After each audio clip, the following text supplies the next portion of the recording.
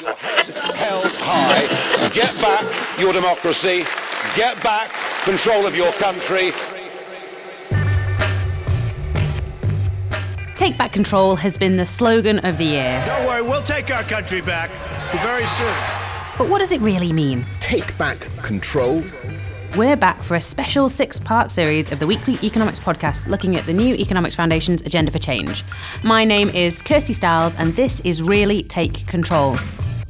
People genuinely do feel as if they're not in control of their own lives anymore, their own communities anymore, their own destiny anymore. I'll be talking to economics experts about how we can take control of our democracy, our society, and, of course, our economy.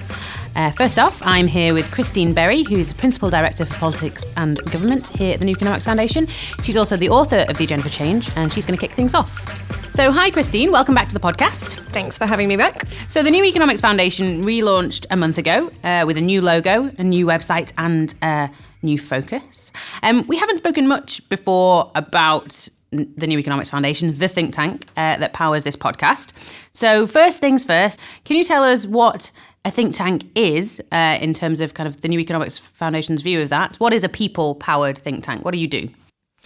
Well, traditionally, I guess a think tank is a place where clever people sit and come up with clever ideas and try and persuade policymakers of how clever they are so that they will implement them. So our vision for a think tank is a bit different. We're interested in being connected to the real world, making ourselves accountable to people on the ground who are trying to build power, trying to change their communities, trying to change the way the economy works. And we think that that's the way that we're going to get the kind of far-reaching political change that we need. So we're very much still about big ideas and about shaping the future, but we want to do that with people and not just inside this lovely glass building that we're in. Okay, I love it that policymakers are not people. Not those weirdos. I'm just kidding. Real people, Kirsty. Real people. Real people. Taking real control. So, as you've just alluded to, hashtag Take Control is the new mission, but it's obviously more broad than just a hashtag. And that sounds pretty familiar as well, Christine. I remember a few people telling us Brexit was all about taking back control. So why is the New Economics Foundation now talking about taking control? Well, I think we kind of need to ask ourselves why the slogan taking back control was so successful in the Leave campaign. And I think most people now recognise that one of the reasons for that was that it tapped into a really widespread sense of disempowerment and disenfranchisement, which actually goes way beyond Leave voters and which we think that the Leave campaign shouldn't be allowed to own. So we did some polling of Remain voters and found that 62% of them think that the world is run by a few powerful people and that they don't have a say. 55% of them think that business and corporate elites have too much power, and 55% of them think that the economy is headed in the wrong direction. So, we've had, 40 years of an economic consensus that promised that it was going to take control away from big, powerful institutions like the state and the trade unions and hand it to ordinary people through markets, consumers, entrepreneurs. And that's just not what happened. People don't feel that they have real control over their lives. Something's gone really badly wrong. And we think that it needs to be fixed. So you've identified a few groups that a lot of people in society would say have more control over what goes on here than ordinary people.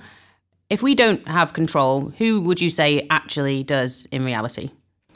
Well, I think we've got an economy, particularly here in the UK, where power is massively concentrated in the hands of a few. And particularly, we've got an economy where power and control doesn't come from producing, useful things. It doesn't actually come from entrepreneurs being successful by creating a product that people want to buy. If you actually look at the people that have most power in our economy, it's people who control assets, basically.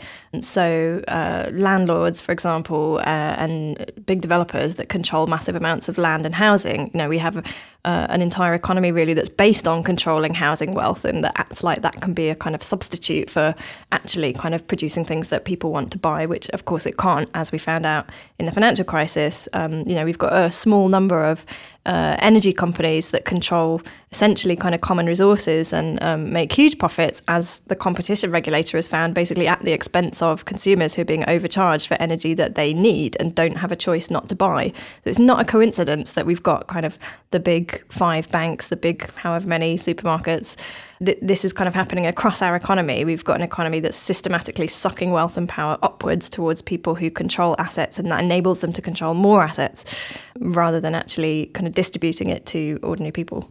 Okay, so as we've just said, Brexit was supposed to be about taking back control. So now that we're leaving the EU, do you think that we're going to be taking control away from those, the big four, the big six? Well, sadly, not necessarily, because I suppose that's really the kind of crux of it, isn't it? Is that our kind of critique of the story that was told in the Brexit campaign was that it really didn't have that analysis of who we needed to take control from. You know, we were told that we needed to take control from basically Brussels bureaucrats and immigrants. So I guess just looking at both of those, on the one hand, we're being told that the only control that really matters is the ability to control our borders, which is kind of quite terrifying and disastrous in terms of the level of kind of racism and xenophobia that we're now seeing in British society, and the kind of discourse that's growing where we're being encouraged to blame outsiders and foreigners for these kind of structural problems in our economy rather than these kind of imbalances of power. And the Brussels bureaucrats one is interesting, because again, like the other part of the story we were told was all about sovereignty and parliamentary sovereignty, and we were going to be able to make our own laws. And up until now, what we've been seeing with Brexit is really a power grab by the executive, by the government, who is going to get to make all the big decisions about how we exit the European Union, decisions that are going to affect us for generations. And even now that this court judgment, might be giving Parliament a say, there's definitely still a massive danger that, for example, as European law is transposed into UK law, we're going to see a massive wave of social and environmental protections being stripped away by the government with very little accountability to the rest of us. So the idea that Brexit in and of itself is going to make our country more democratic and is going to make our laws more accountable to us, I think is also kind of very dubious indeed. Oh, who'd have thought it? So in the New Economics Foundation's new Agenda for Change, which you're one of the authors of, you use a metaphor of taking control of the destination, the journey and the vehicle. Hopefully you're not taking me anywhere on one of those adult scooters that you see all the time here in London, because if we're going on that, Christine, I'm not going. Okay, understood. How do we take control, firstly, of the destination, do you think? I guess when we talk about taking control of the destination, the question that we're really asking is, what's our economy really for? I think one of the problems, and that one of the problems people are recognising exists with our economy after Brexit, is that for a long time we've acted as if we can just grow the economy and everything's going to get better. If we grow the size of the pie, a rising tide will lift all boats. Everyone's going to be better off. And that hasn't happened for a whole host of reasons, right? For a start, most of the extra pie is going to people who already had quite a lot of pie. And in fact, average living standards have stagnated for decades in this country, the same as in the US. So most people aren't actually getting any more pie. But it also ignores a whole host of things that actually matter to people. So, it's just not the case that you can destroy a job in a factory in Hull and create a job in the City of London, and as long as they add the same to GDP, that's equivalent. You've destroyed a kind of a community, a livelihood, something that gave someone a sense of identity and a sense of pride. You've created a totally different job in another part of the country, somewhere else, doing something totally different. Like, those things are not equivalent, and we need to stop acting as if they are. We need to really regain the ability to decide what we want from our economy democratically, and to try and achieve that together, rather than kind of, ceding that power to economists, and this idea that economists know objectively what's best for the economy. The economy isn't an entity, an end in itself. It exists to give us all better lives, and if it's not doing that, then it's failing. Pie and Hull, thank you, two of my favourite northern things. So what does it mean then to take control of the journey? So I guess when we talk about taking control of the journey, we're really talking about decision-making and democracy. The idea that, as far as possible, decisions should be made close to the people that they affect, that they should be made democratically on the basis of one person, one vote. And again, the way that our economy has been restructured in the last few decades is that institutions based on one person, one vote have been kind of replaced with institutions based on £1, one vote, or kind of marketised institutions, basically. And it's not really surprising that in that system, power has ended up in the hands of the wealthiest rather than being distributed to everybody. So we think that there are ways that we can build new institutions that really give people democratic control over the things that matter to them, but that do that in a way that is really as close as possible to the people affected by decisions, that is local, that is participatory, that is genuinely accountable. So things like people's energy companies at city level, things like driver-led cooperatives as an alternative to Uber, where drivers are really in control of the platform and of the work they're doing. Things like local people's banks with representation from the community, from small businesses, from customers. So there are all kinds of ways that we can radically democratise our economy and, make sure that we all have control over the journey, I guess, over the decisions that are being made that affect our lives. Devolution? Yes, absolutely. I think alongside that kind of economic democracy, we also need much more political democracy, right? So like I was saying earlier, the fact that we've left the European Union doesn't at all mean that we have a more democratic system in terms of the way that laws are made and the way that decisions are made. We think that devolution presents an opportunity, but at the moment something of a missed opportunity to really give control to communities, to kind of not just elect new city mayors, but have a much more participatory approach to people getting to decide what they want from the place that they live in. Things like participatory budgeting, citizens' assemblies. There are all kinds of really exciting experiments happening up and down the country in these things, but it needs to be much more widespread. Okay, so finally then, Christine, what did you mean by taking control of the vehicle, assuming it's going to be one of those lovely autonomous vehicles of the future where we can all just sit back and relax? No? Yeah, maybe I'm stretching the analogy at this point, but I guess we wanted to make the point that actually, contrary to kind of what we've been told in the public debate for quite a long time now, ownership really does matter. Who owns resources matters, especially given that, like I said earlier, we've got an economy now where ownership of assets confers a massive advantage in terms of your ability to live a good life. So the average house in the UK now earns more by rising in value every year than the average worker gets from their wages. Like, that is crazy. That's a crazy way to run an economy, right? But it means that we can't ignore the question of who owns what, who owns the houses, who owns the land that the houses sit on, who owns our energy, the common resources from which we get the things that we need to live.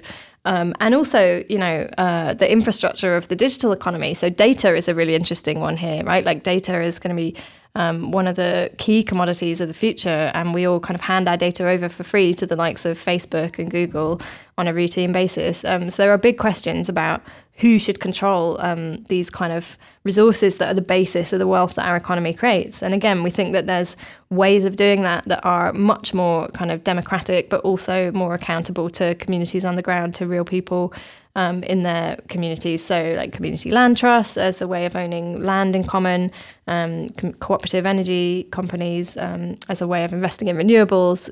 We don't just have to replace big unaccountable fossil fuel companies with big unaccountable renewable companies.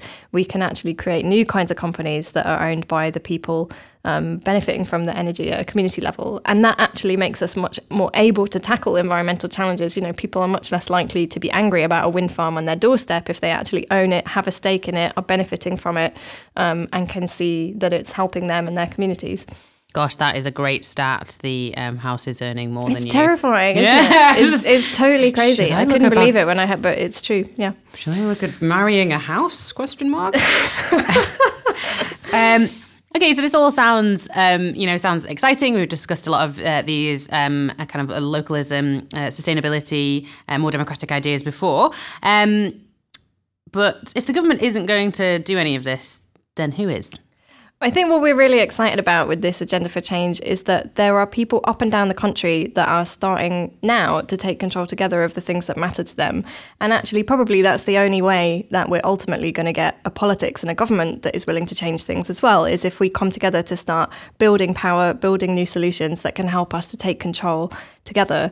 So there are loads of really exciting groups that we're working with, from Uber drivers who want to set up a new app that allows them to control their work rather than Uber, from people trying to set up a renters union so that they can have more power over their negotiations with private landlords, or push for legislation that can give renters better rights, from campaigns for people's energy companies like the Switched On London campaign, which Sadiq Khan has said that he's going to set up a people's energy company for London thanks to campaigning by groups that Neff has been supporting, to civil society groups who are defending our laws and our protections from unfair trade deals, small businesses taking on big banks through the courts and through our politics. There are all kinds of ways that we can start now to try and tip the balance of power in our economy away from a few and towards ordinary people.